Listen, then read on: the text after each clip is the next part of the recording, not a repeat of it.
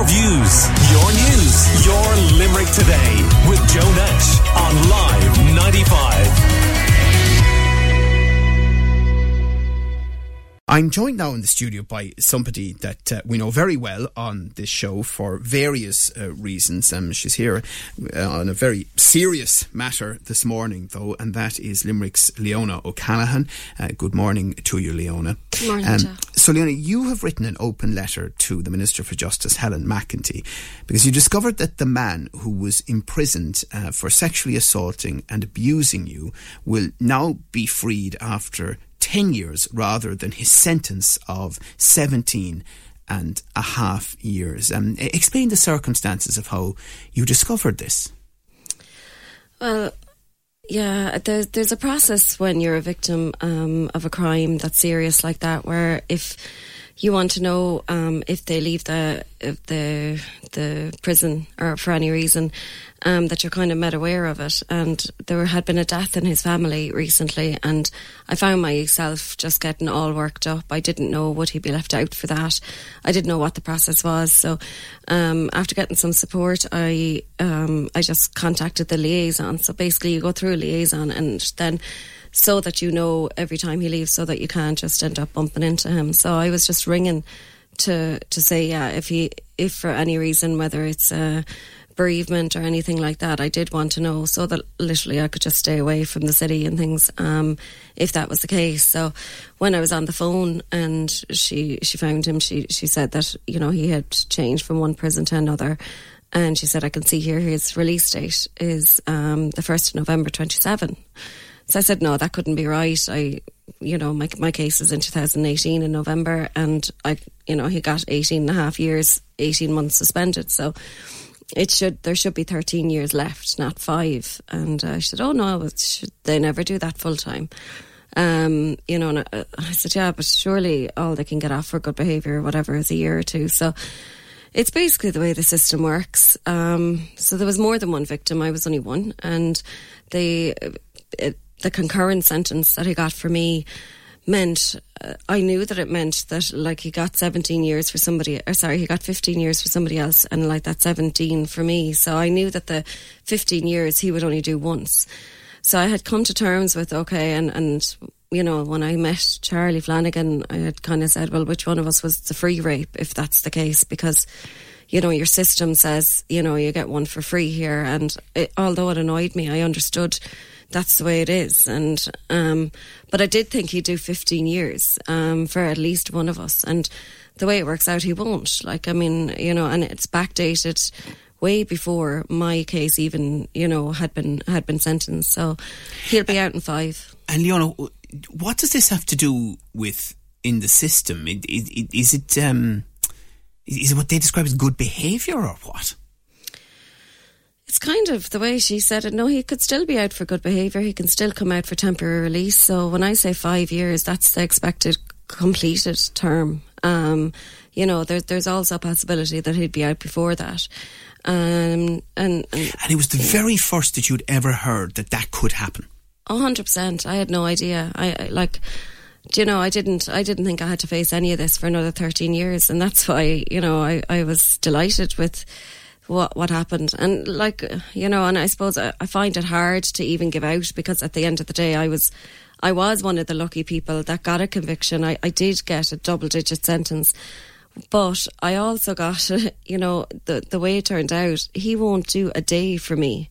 So he would have done these years anyway. He would have done, he'll eventually be in all right for 13 years of the other girl's sentence, but he would have had to do that anyway. So I spent 4.5 years going through a justice process, reliving all the memories that was there, and it brought me to my knees. It brought me in and out of psychiatric units. I didn't function. My kids were without their mum, or with their mum who was quite ill for that time, in order to kind of get through that process. And the way it turns out, he won't do any extra time, because he won't do more than 15 years anyway. So I want to be able to look at another survivor and tell them, what the right thing to do here, and you'll get justice and you'll get healing, and you know, and if they're strong enough and they feel like as if that's the road they want to go down, I want to look at them in the eye and tell them, you know what, you'll be safe in that process and it'll be a fair process. And it's simply not, you know, I mean, yeah, it's simply not. You were talking to Leona O'Callaghan. So describe how you've been feeling and what you've been going through since you found this out. My body just kind of went into red alert all over again. You know, I'm trying to imagine, like, not knowing. Like, people say, well, he may not come back to Limerick. Sure, everybody knows who he is now because you named him and he won't come back. But I won't know. So I won't know when I see somebody with long hair, is that him? I won't know, is he behind me in a queue? If I think I see him, I won't know for sure. And that's how I lived just before he went into jail. And I couldn't function. I was... You know, I saw him talking to kids outside a park. I was ringing the guards. There was nothing they could do. I just found it so hard to function and be well, knowing what he is, what he did to me and to other people and other kids, and to see him walk around society with nobody following him and nobody watching him. And I don't know how I'll ever be able, like, I don't feel as if I know what I can do, and I'm strong and I can do a lot of things. I don't know if I can ever be able to walk the same streets as him again. I don't know if I can have my grandkid. I have a grandchild now, and I don't know if I can ever rest knowing he's out in the same streets. And since then, I suppose I'm trying to come to terms with, well, literally, he gets to do that. I mean, you know, there's a case recently, like in Wexford, and that guy was up for 102 convictions, and he got to live within 750 metres of the victim, and it's just not okay. There's nothing okay about it. And then the impact on your wider family of seeing you traumatised again. That's it. My kids deserve, and I suppose that's the part that I feel guilty about. My kids are bloody awesome, and they deserve a strong mum who gets it together and is able to move on from all of this. And I had really tried, and I had done my best, and I was finally getting to a place where I felt really safe again, and where all those memories I dealt with. I did a trauma exposure course, and I dealt with as much of those memories as I could to just recover and get on with my life, and that's what I want to do. But now knowing that, you know, I have to come to a different kind of a realisation that, well, he's served his time, he gets to be back in society. I struggle to know that he gets 3 meals a day. I struggle to know that he doesn't get the life sentence. I struggle to know that he doesn't get to experience the pain that he put me and all the others through, let alone walk the same streets and have freedom back again. What about my sense of safety? What about the other survivors that, you know, have gone through something similar? What about our children? What about our nieces and our nephews and our brothers and our sisters that are walking the same streets as this man who is complete evil? You know, it's just not okay. And one of the things, Leona, that you have been doing, I know, over the last few years is helping others, haven't you? Reaching out, trying to provide support because you felt in a better place yourself. Yeah, like that. I had overcome such a dark place and gotten all the right help, and I could see how, do you know, and I still do see how the world can become a good place again. And I wanted other people, for different reasons, who'd gotten to a place where life had become very dark, to know that with the right help, things can get better. And I still believe that. And through the Haven Hub, like we've been able to do like hundreds of interventions to help. And I suppose it's just a way of letting something really good come out of something so horrible. And I'm very proud of the volunteers that we have that help me to do that, and the work that we do. But yeah, at the same time, you know, it's hard. It's hard when it's not a straight road, and I get that. It's not a straight road in recovery when you're kind of recovering from trauma and depression and complex PTSD. But I do deserve to be able to put it away, and that's what I thought I had when I got 17 years. I thought I had all these years now where I don't have to look over my shoulder anymore. I don't have to see his eyes. I don't have to face him, and that's not the case. What would you say to someone who came to you now and said, I'm going to pursue a case against somebody? I'd never discourage somebody. I did get some amount of healing to look him in the eye and to tell him that he didn't win and that I'm still alive and that I got to go on and have a good life.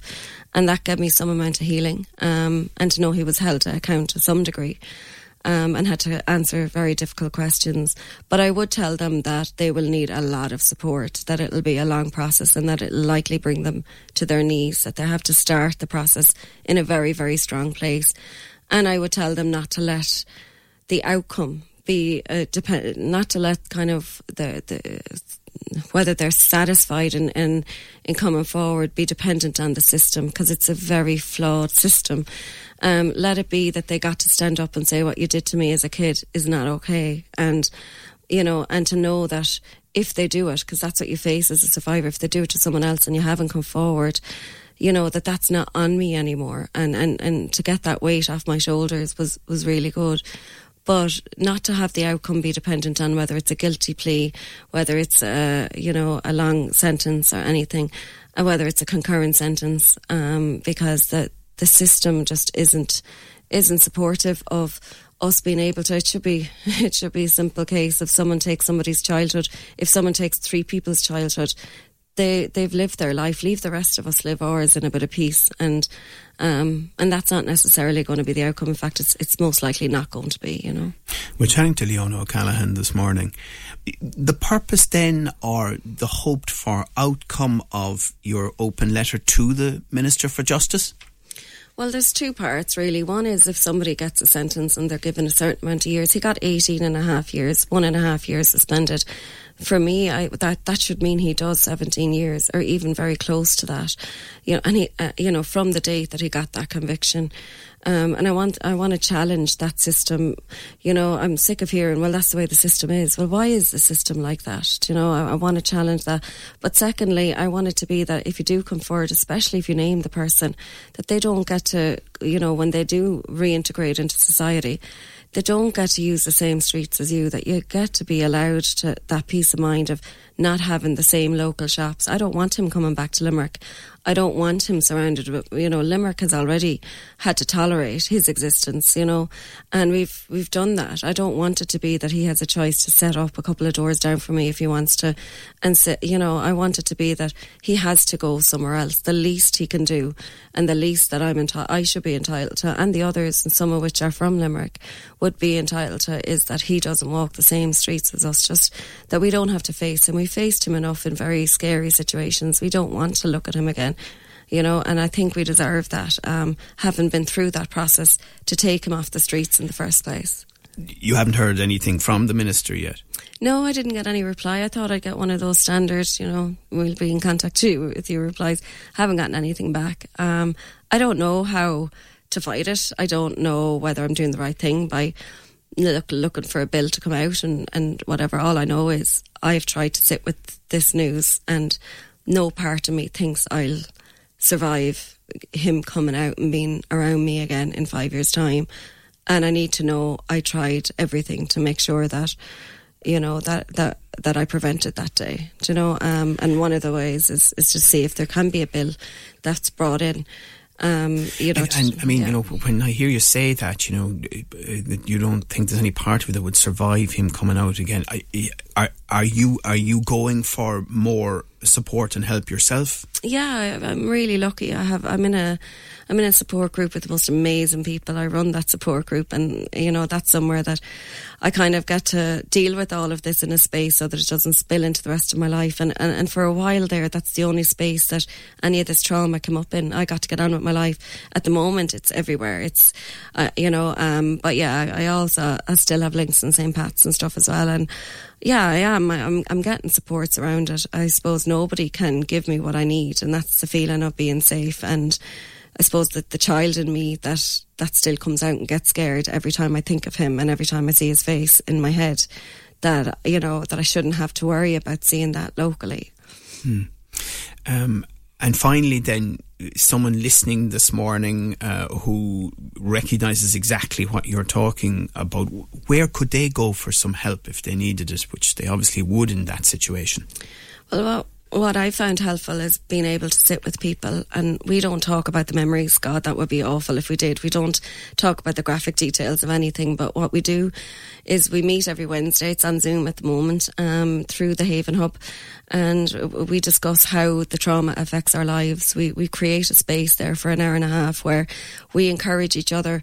We work on a 12-step programme of recovery, and we work towards being able to put it behind us. People say to us, can you not just move on from it? That's us moving on from it, leaving there be a space, because unfortunately it is going to be with us for a while. So I would encourage you, whether it's one-to-one support, the likes of the Rape Crisis 1 and 4 and everything is brilliant.